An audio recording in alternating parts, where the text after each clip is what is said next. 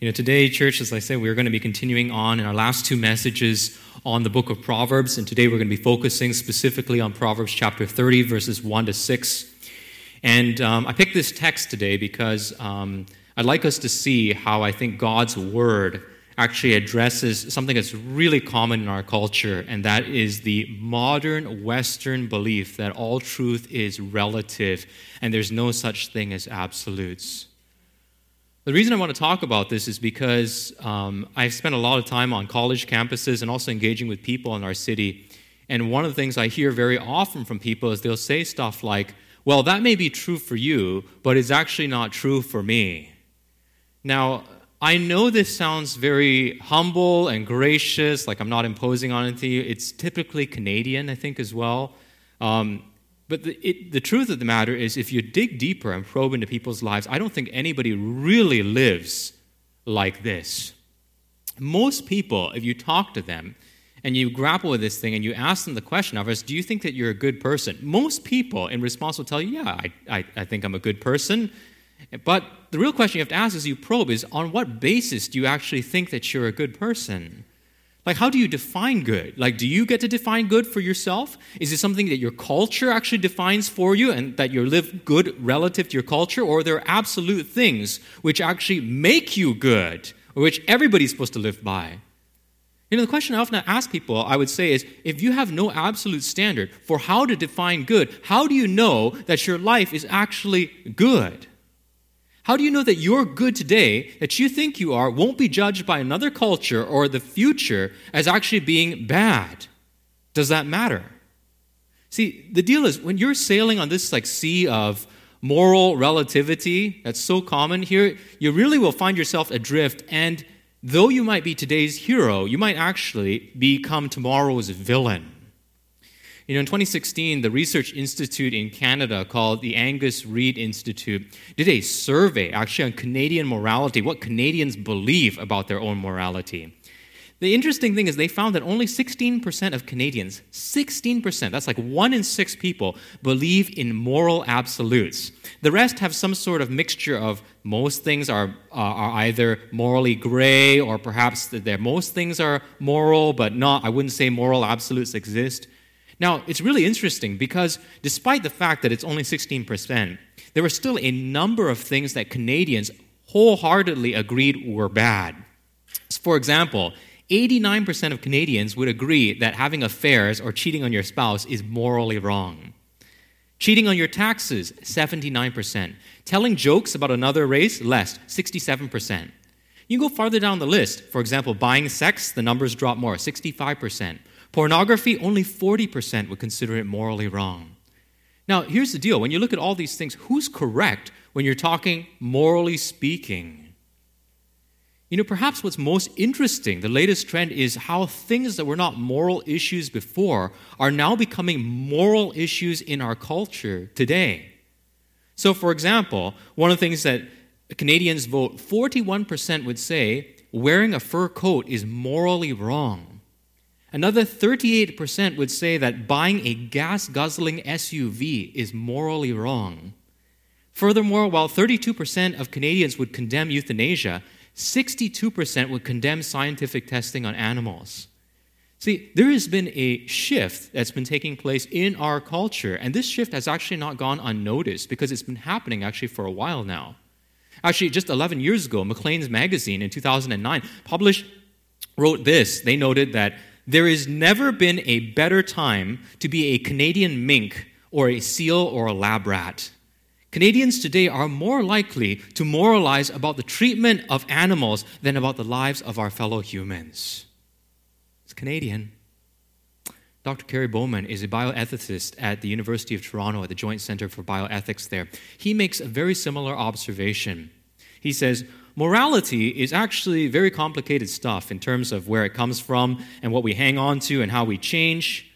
Attitudes towards non-human life, and I include both the environment and animals in that, is in a rapid transition. When animals are abused, the public reaction is phenomenally strong, whereas people aren't lining up to help street people. It's very complex and strange stuff. You see how much morality in our own country has changed in just a few decades. What we value, what we think is important, and what we condemn is completely different from 20 years ago. We would judge the previous generations of Canadians as being racist, homophobic, sexist, amongst a whole bunch of other things. But if this data can be trusted, what will happen is probably in the next 20 or 30 years, the next generation of Canadians are going to point a finger at us and judge us as being immoral, saying that we were a generation who were responsible for environmental use. We were a generation of people who used animals cruelly in lab experiments. And furthermore, we were a generation of people who were so barbaric and so animal-like that we dared to butcher animals for their flesh and cook them and eat them. Perhaps it might just be that one day, Canadians of the future will actually dig up photos of you on social media, Twitter, or whatever you've posted, you being at a barbecue or you going hunting, and then they'll post it somewhere and then publicly shame you. And your employer will get a hold of that and then fire you from your job and say, in the release statement, the views of this employee does not reflect the values of our company that values all life. And that will be the end of you in our cancel culture. It's entirely possible in 20, 30 years if we follow where the trend is going. See, 150 years ago, Sir John A. Macdonald, the first Prime Minister of Canada, was lauded as a hero for opening up the West with the Canadian Pacific Railway and a whole bunch of other things. Today, in our culture, his statues are being torn down or defaced around Canada because of his poor treatment of the Chinese, First Nations, and other groups. See, it's fascinating, right? Because just a century in our own country can turn a person from a saint and a builder of a country to a devil, basically. And the question is, what will you do if the only thing you have to evaluate your sense of goodness is your own personal subjectivity or even your cultures? Time and history have shown alone that those aren't solid, and they can change in a short period of time. What are you basing your own sense of goodness on? Are you actually a good person, and by whose standard? See, without absolute truth, you can't actually answer that question. So the question for us then is, if that question is really important, how then can we live? And what I wanted to do today is I want us to look at Proverbs 30, verses 1 to 6, because I think there is an answer to be found here from God's Word, a precious answer. And as we look at this passage, I would like us to be aware of three things as we study this text. One is that the journey to true wisdom begins by acknowledging we are not wise. The second thing is that only God has access to true wisdom about what is right and wrong, how to live. And the third thing is that God's true wisdom is revealed through His Word. Okay? So the first one, let's look at these. The journey to true wisdom begins by acknowledging that we are not wise. Let's read verses 1 to 3 together from our text. The words of Agur, son of Jakeh, the oracle. The man declares, I am weary, O God, and worn out. Surely I am too stupid to be a man. I have not the understanding of a man. I have not learned wisdom, nor have I knowledge of the Holy One. The opening words of this chapter in Proverbs 30 are absolutely fascinating. Normally when you look at wisdom literature, all these books actually start with something else. They start with a declaration of the wisdom of the author who is writing. Now, for example, if you look at an ancient Egyptian work called the Instruction of Amenemope, which is has a book which has a lot of parallels to the book of Proverbs, this is how the book starts instead. It says, the beginning of the instruction about life, the guide for well-being, written by the superintendent of the land, experienced in his office, the offspring of a scribe of the beloved land, the superintendent of produce who fixes the grain measure, who protects the king by his tax rolls, the scribe who places the divine offering for all the gods, the owner of a pyramid tomb on the west of Sennaat, Amenemope, the son of Canact. You see how this works, right? It's, you know why you should listen to me? Because I'm Mr. Amenemope. I am a government official, basically a member of the House of Parliament. I'm also the Minister of Finance who rules over the wealth of the country. The king listens to me. I actually make the offerings to the gods, and I'm so rich that I actually own a pyramid tomb. In other words, basically, because I'm a success, you listen to what I have to say. And that's generally how people ground their authority and ground what they have to say. You listen to me because obviously I'm wise, and other people think so as well. We do the same thing in our culture today. You look, for example, at the well-known speaker and leader, the Admiral William McRaven, who served 37 years basically with the Navy SEALs and ended basically his time in the U.S. military as the commander of all the United States Armed Forces. Fascinating individual. He has spoken at convocations and a number of things, passing on wisdom from his time in the Special Forces, wisdom for life. Now, one of the most interesting things is I was looking through his list of books that he had written and some of his speeches, and I was thinking about my own kids and millennials. For those of you who are kids and millennials who are actually still living at home, I thought about why is it that when your mom looks at you and tells you to make your bed, that you grumble and that you complain about it, or you roll your eyes? But at the same token, when William McRaven, the Admiral, writes a book called Make Your Bed, Little Things That Can Change Your Life and Maybe the World, people rush out in droves and buy up 1 million copies of this book, making it a New York Times bestseller. What difference does it make? The Admiral telling you to make your bed or your mom? And I think I know why you roll your eyes at your mother and you don't take it seriously, because you think, that's just my mother. She's not particularly important. What does she know about life? But Admiral McRaven, people look up to him, leader of the United States Command Force. If he's telling me to make my bed, better listen to him. Same thing. Source and authority matters. See, this is normally how we think about wisdom. We think, if I can respect the person, or the person telling me something has a reason, to speak like that, then maybe I should listen to them if they're successful. See, this is fascinating because when you look at the biblical text here, how does Agur begin his teaching on wisdom? This is the first time he appears here in the Proverbs. He doesn't appear the same way that everyone else does. He begins with the exact opposite type of confession. He starts off with, God, I'm too stupid. God, I don't have understanding. God, I don't have the knowledge of the Holy One. That's a great way to begin a wisdom book. But yes, in actually the thinking of God, I think this is the best way actually to begin your book.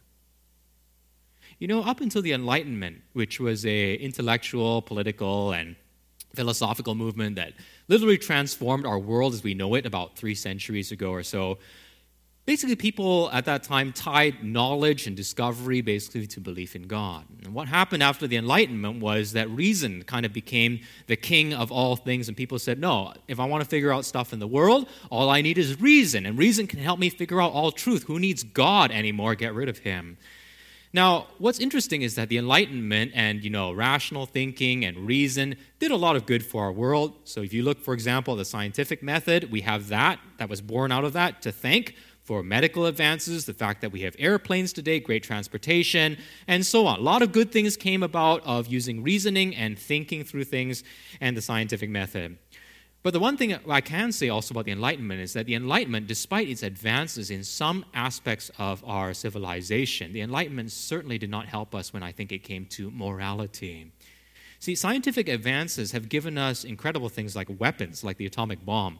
But what science and advances have not done is helped us to figure out whether or not we should push the button that launches that bomb in the first place.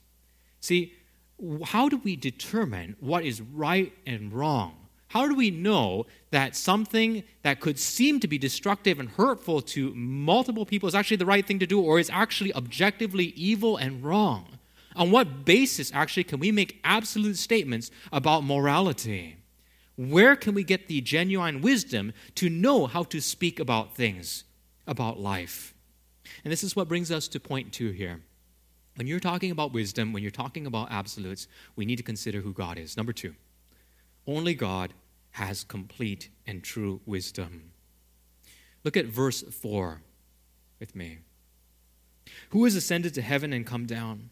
Who has gathered the wind in his fists? Who has wrapped up the waters in a garment? Who has established all the ends of the earth? What is his name, and what is his son's name? Surely you know.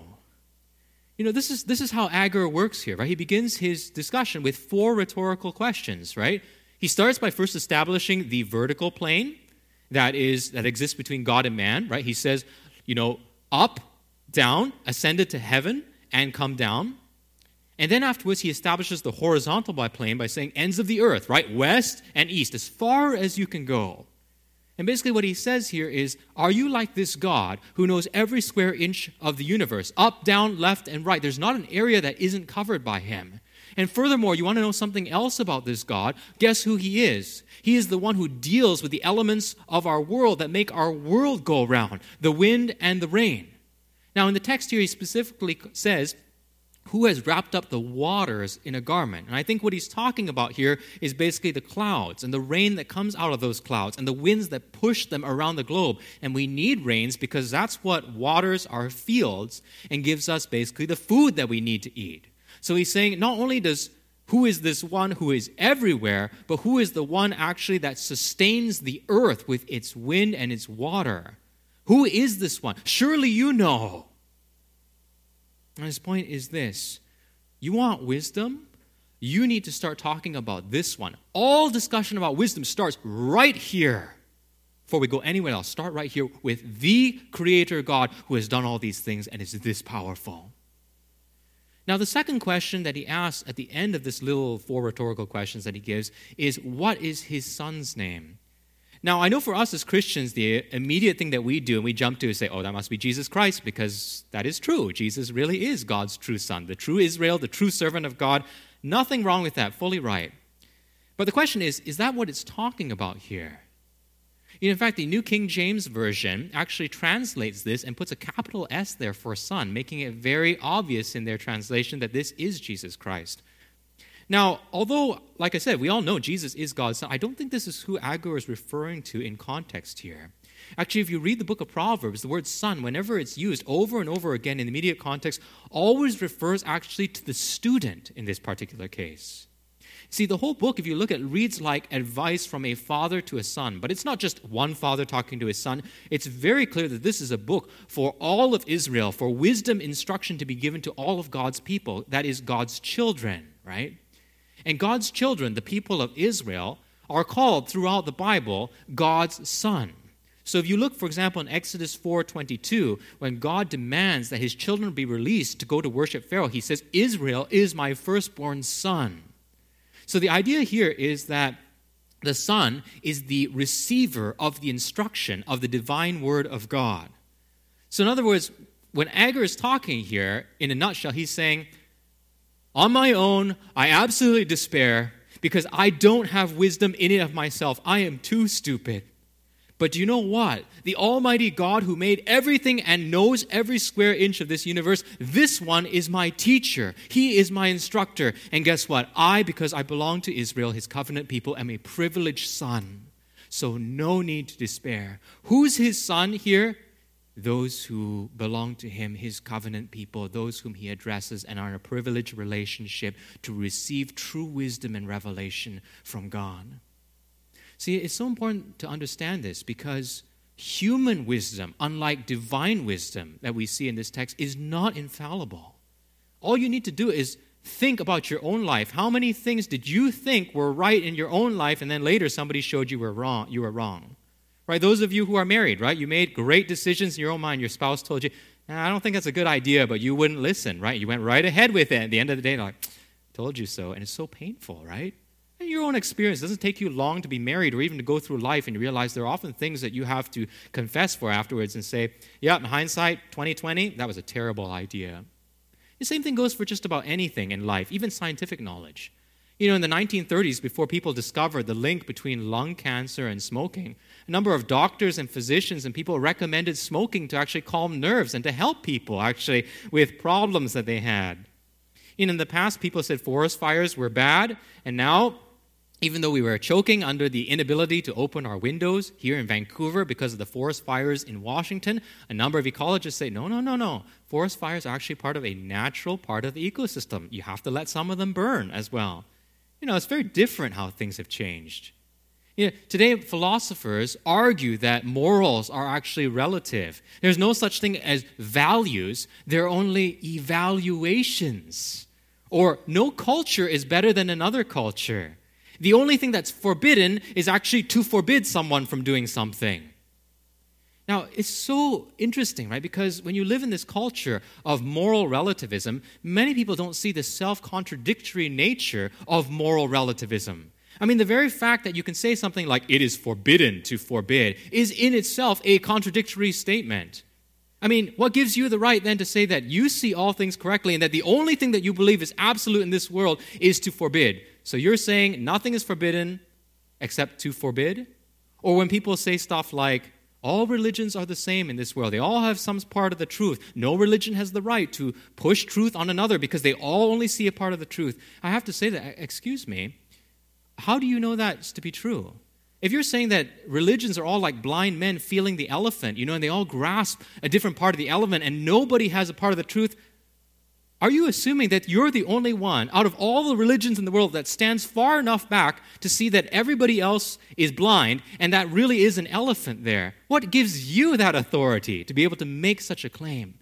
So although we think that such a claim to say, oh, well, everyone has a part of the truth sounds so humble, so Canadian, so gracious, it really is not. It actually is very arrogant. And it puts you in a position to say, I am the one who sees all things clearly. It is an absolute truth claim. And if you are claiming that all truth is relative, you are contradicting yourself by making such an absolute truth claim. I love what journalist Steve Turner wrote in his poem, Creed, that basically shows and highlights the self-defeating logic of a moral relativistic world. Love his poem. He says, we believe in Marx, Freud, and Darwin. We believe everything is okay as long as you don't hurt anyone, to the best definition of your definition of hurt and to the best of your knowledge. We believe in sex before, during, and after marriage. We believe in the therapy of sin.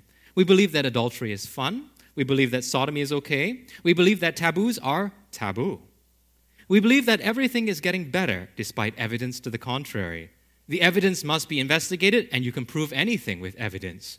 We believe there's something in horoscopes, UFOs, and bent spoons. Jesus was a good man, just like the Buddha, Muhammad, and ourselves. He was a good moral teacher, although we think his good morals were bad. We believe that all religions are basically the same. At least the one that we read was. They all believe in love and goodness. They only differ on matters of creation, sin, heaven, hell, God, and salvation. We believe that after death comes the nothing. Because when you ask the dead, what happens is they say nothing. If death is not the end, if the dead have lied, then it's compulsory heaven for all, excepting perhaps Hitler, Stalin, and Genghis Khan. We believe in Masters and Johnson. What's selected is average, what's average is normal, and what's normal is good. We believe in total disarmament. We believe that there are direct links between warfare and bloodshed. Americans should beat their guns into tractors and the Russians would be sure to follow. We believe that man is essentially good. It's only his behavior that lets him down. This is the fault of society. Society is the fault of conditions. Conditions are the fault of society.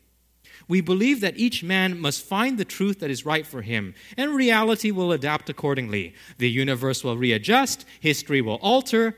We believe that there is no absolute truth, accepting the truth that there is no absolute truth. We believe in the rejection of creeds and the flowering of individual thought. If chance be the father of all flesh, disaster is his rainbow in the sky. And when you hear state of emergency, sniper kills 10, troops on rampage, whites go looting, bomb blast school, it is but the sound of a man worshiping his maker. It's profound what he has to say about it. You realize how contradictory a worldview of moral relativism is. You realize nobody actually truly lives by it. And the best way that you can see that nobody actually lives by this self-contradictory worldview is when you actually go through suffering and you yourself experience injustice in your life. I once heard the story actually of a professor who was a staunch advocate basically of moral relativism, and he taught this to his class. One day, however, he went to his class and he went on a rage actually about the fact that his daughter actually had been raped and brutally treated. And he talked to his class about how this was evil and this was wrong. And in his class, there was a brave Christian college girl who put up her hand. And first, she expressed her sympathy to him for what had happened to his daughter. And then she courageously asked him a question, basically saying to him, "Sir, if what you're saying about what happened to your daughter is evil and wrong and not right by any standard, what are we supposed to make of all the things that you taught us actually in the last class? The professor looked at her and stared at her for a long time while everyone watched. And then he turned to his class and said, "Class, destroy the notes from last class because I no longer believe what I taught." I remember another story told by an apologist, John Jaroge, about a mother who gave birth to a baby in a foreign country somewhere in a hospital. And during the C-section, what happened was the doctor made a mistake and basically damaged the baby, hurt the baby so that the baby could not actually breathe and breastfeed at the same time. Now, the doctor basically told her, it's okay, the baby will recover in a couple of days, just go home and that'll be it. When the baby didn't actually get better, the mother came back to the hospital to seek some medical advice. And to her horror, she discovered that the hospital had actually destroyed all the records of her visit to the hospital. And then they told her that if she dared to come back to the hospital again, they would call the police and report her for what she had done in harming her own infant. You read a story like that and you think, my goodness, how could anyone do such a thing? That's so evil for you to take what you had done in your negligence and to pin it on someone else and to dare to turn them over to the police. Like, how low do you have to go? I think any sensible person listening to a story like that would say, that is wrong. I don't care which culture you come from. That is absolutely unjust. Evil, in fact. See, it's times like this, we as Christians go to the Bible, we feel the outrage, and we read things like Exodus chapter 22, verses 22 to 24, which says, "You shall not mistreat any widow or fatherless child. If you do mistreat them and they cry out to me, I surely will hear their cry, and my wrath will burn, and I will kill you with the sword." See, it's verses like that that our hearts resonate with at times like that because we say, God, is there no justice in the world? How could evil people go on doing such things? Do you not see? See, if you believe that there is a God and you believe what he says actually about himself, you can sleep actually at night knowing that such crimes will not go unpunished at the end of the day, and you have a basis actually for calling such things evil, not just saying, well, it might be wrong in your culture. No, that's not wrong in your culture. That's evil. See, all unaided human knowledge and assertions are simply relative without an absolute moral framework. And if you don't have that absolute moral framework, you can't make absolute claims. But if you have God who is truth and who can speak things which are absolute and are forever, then you have a basis for doing this.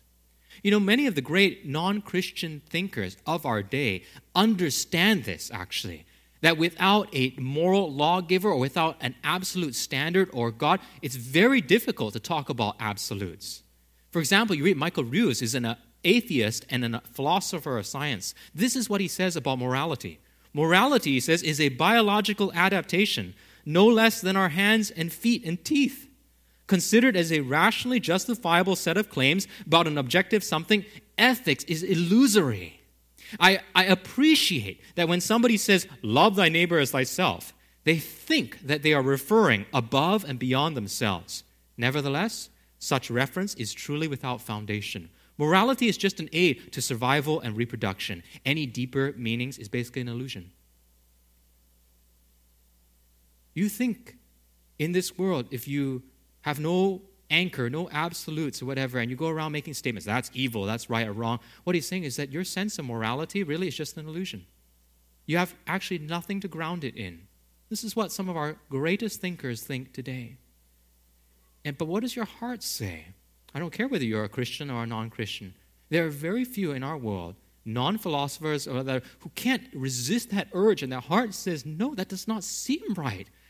I'm positive that evil exists. I feel like there's something that's actually good. No, there must be objective rights and wrongs. How do you figure out what is actually right and wrong?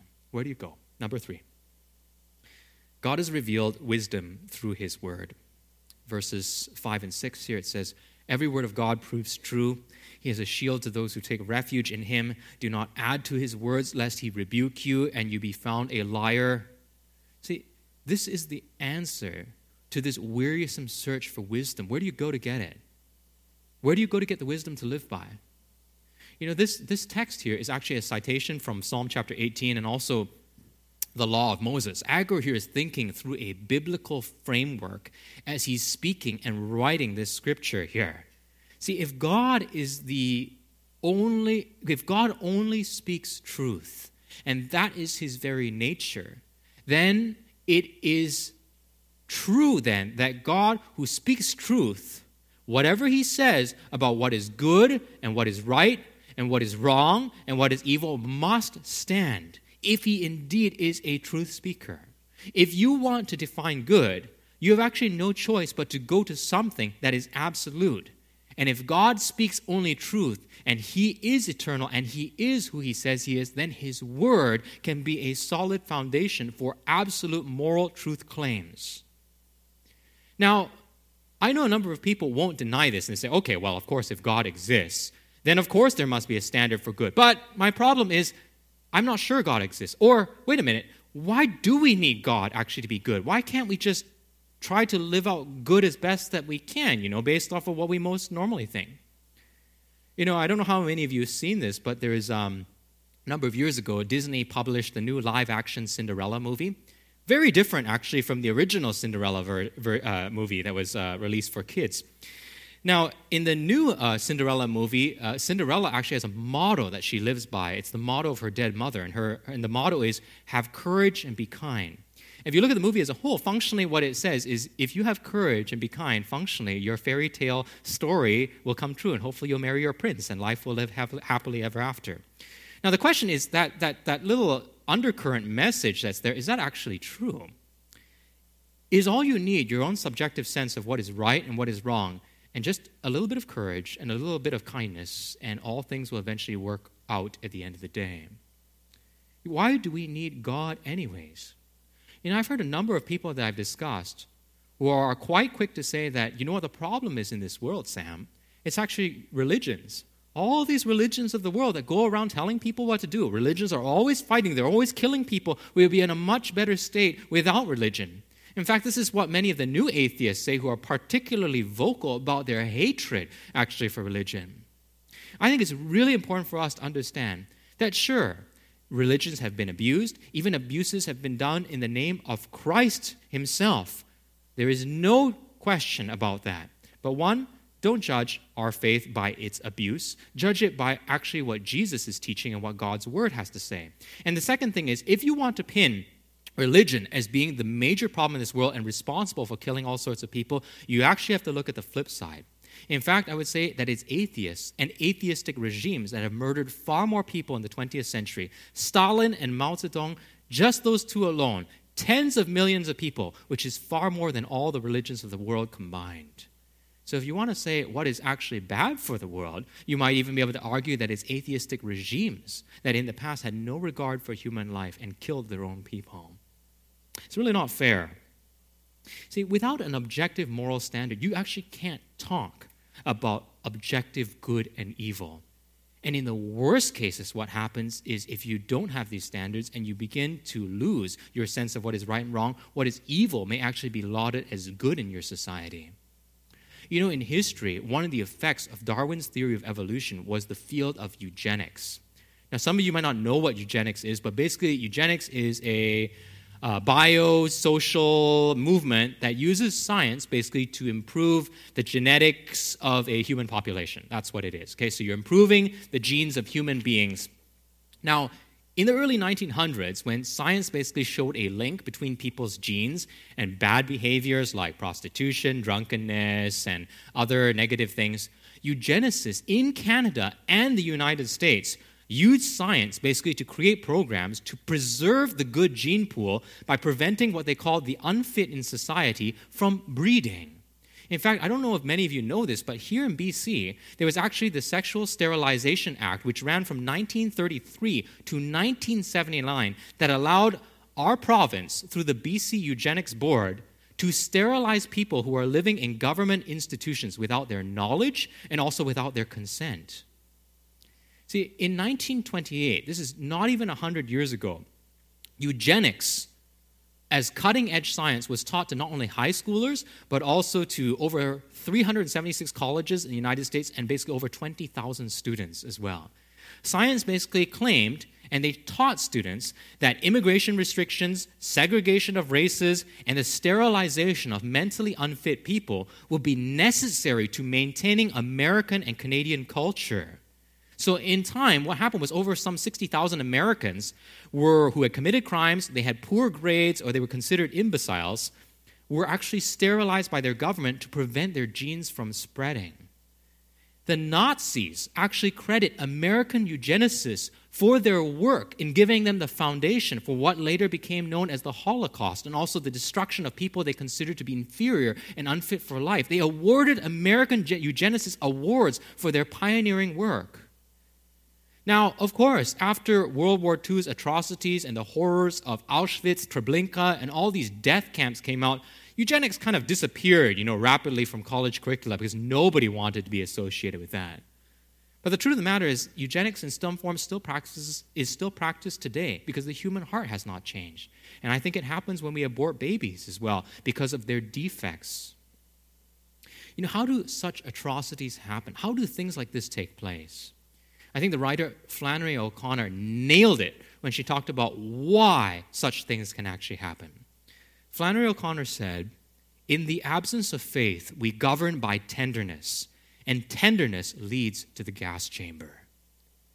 Now, most of us think, did you get that right? Don't you mean that compassion saves people from the gas chamber? Doesn't it keep people out of the gas chamber? And the answer to that is absolutely not. Actually, it's the reverse. If you don't have absolute morals that are grounded in God.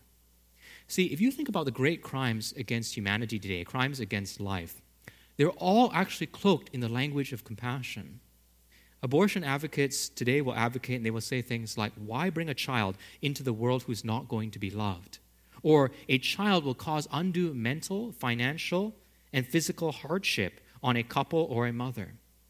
And so the physical, mental, and financial well-being of the stronger party, the one with a voice, is taken into consideration and their well-being is preserved over the tiny, weaker life that is sawed into pieces and destroyed and ultimately killed. Why? Because we don't functionally believe that all lives are equal and that is an absolute truth.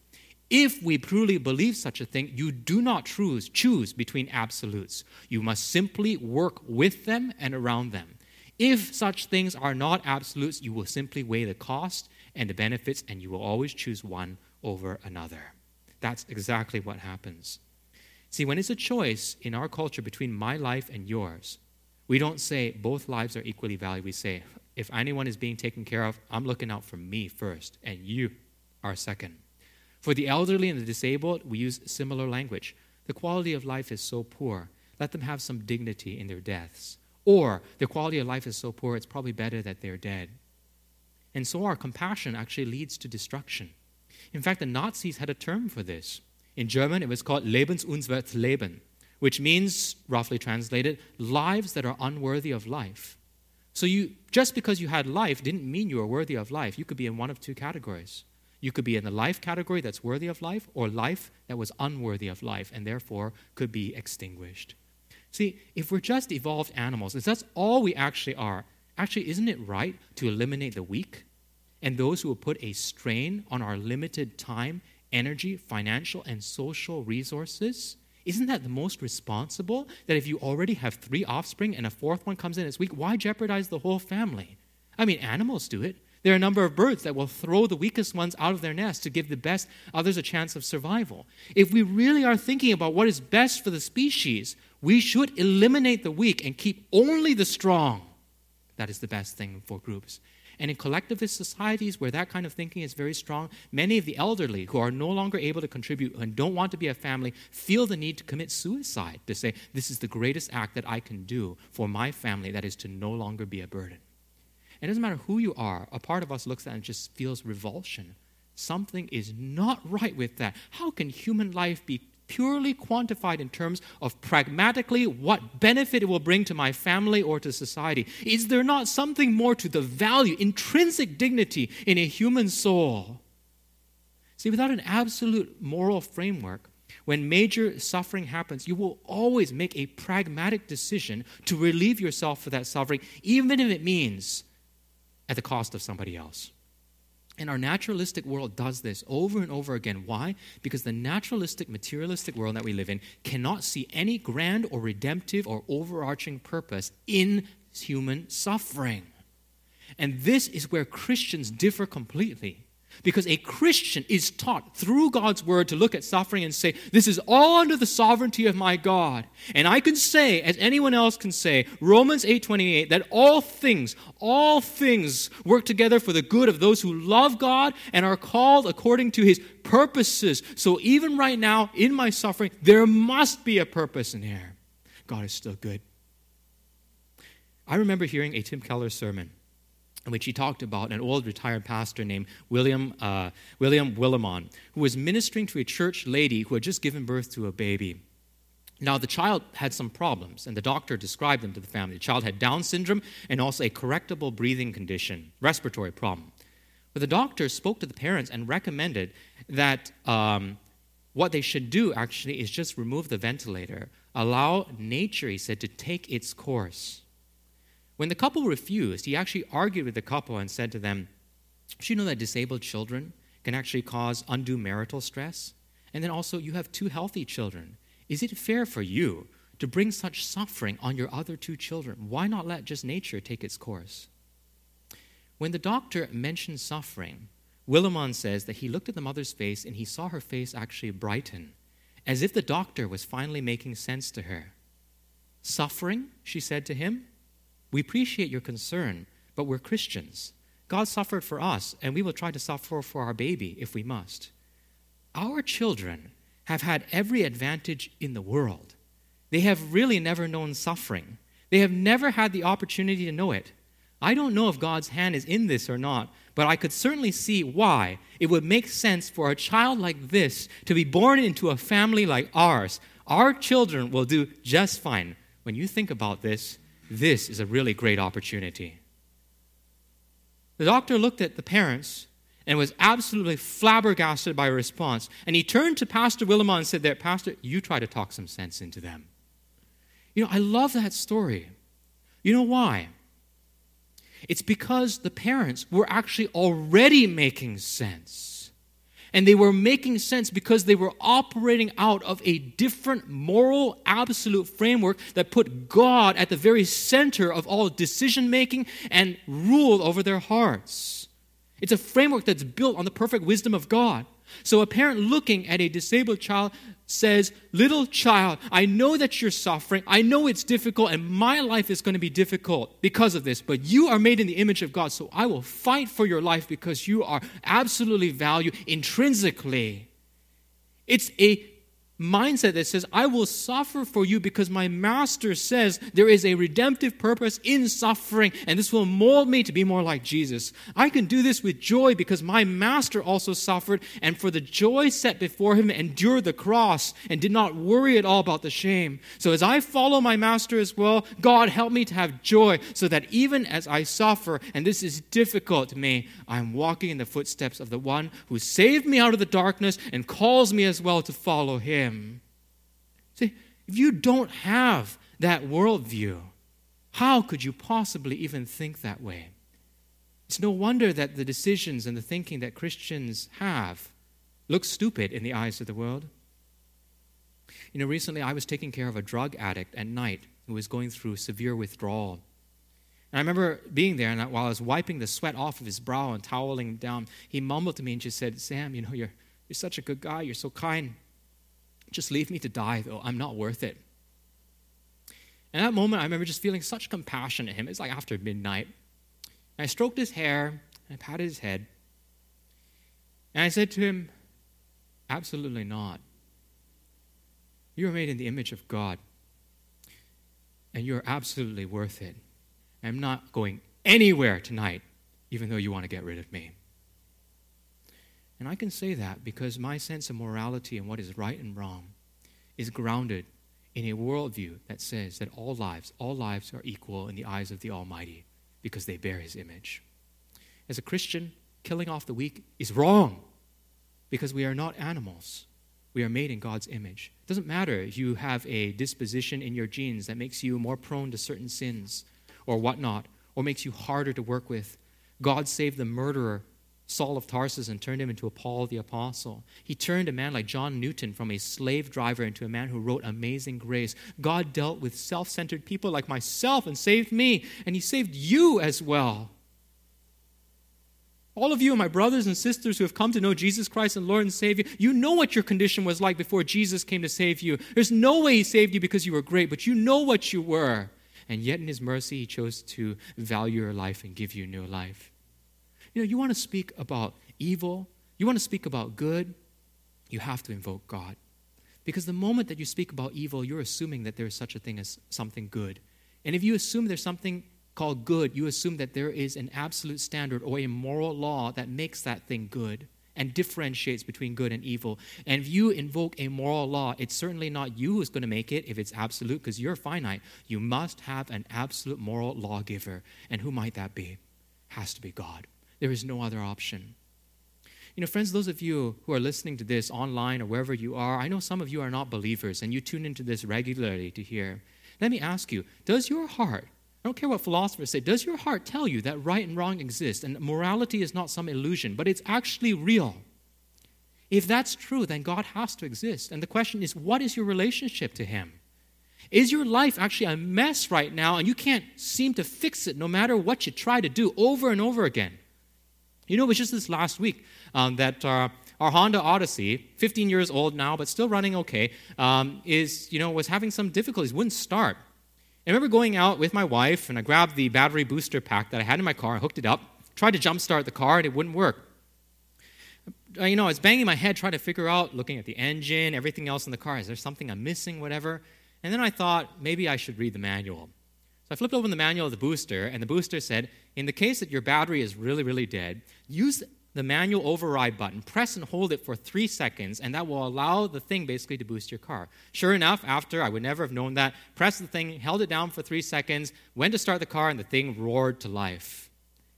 I thought about that, about life as I was preparing today, and I thought, yes, that's exactly what it's like for many people. Is that actually you? You're trying to get your car on this road of life to do things. You've tried everything. You've cranked the key. You've changed seats. You've turned off the air conditioning. You've tried all sorts of things, and it doesn't seem to work. My question to you is, have you read the manual? Have you read the manual for one who made the car? Because if you haven't, you might want to start there instead. I guarantee you that the guys at Honda and the guys who made my booster pack know way more about these things than I do. So why wouldn't I go to them? And that's just for a car. How much more so for a complex human life that interacts with thousands of people, tens of thousands perhaps, over the course of a lifetime and can impact eternity? You want to go to the manual at that point. Friends, God is the source and truth of all knowledge and morality. And because God is, truth exists, and therefore absolutes do exist. Jesus said, I am the way, the truth, and the life. He didn't just say, I'm going to point you to the truth. He said, no, I am the truth. I'm not just going to show you that the way is over there. You follow me because I am the way.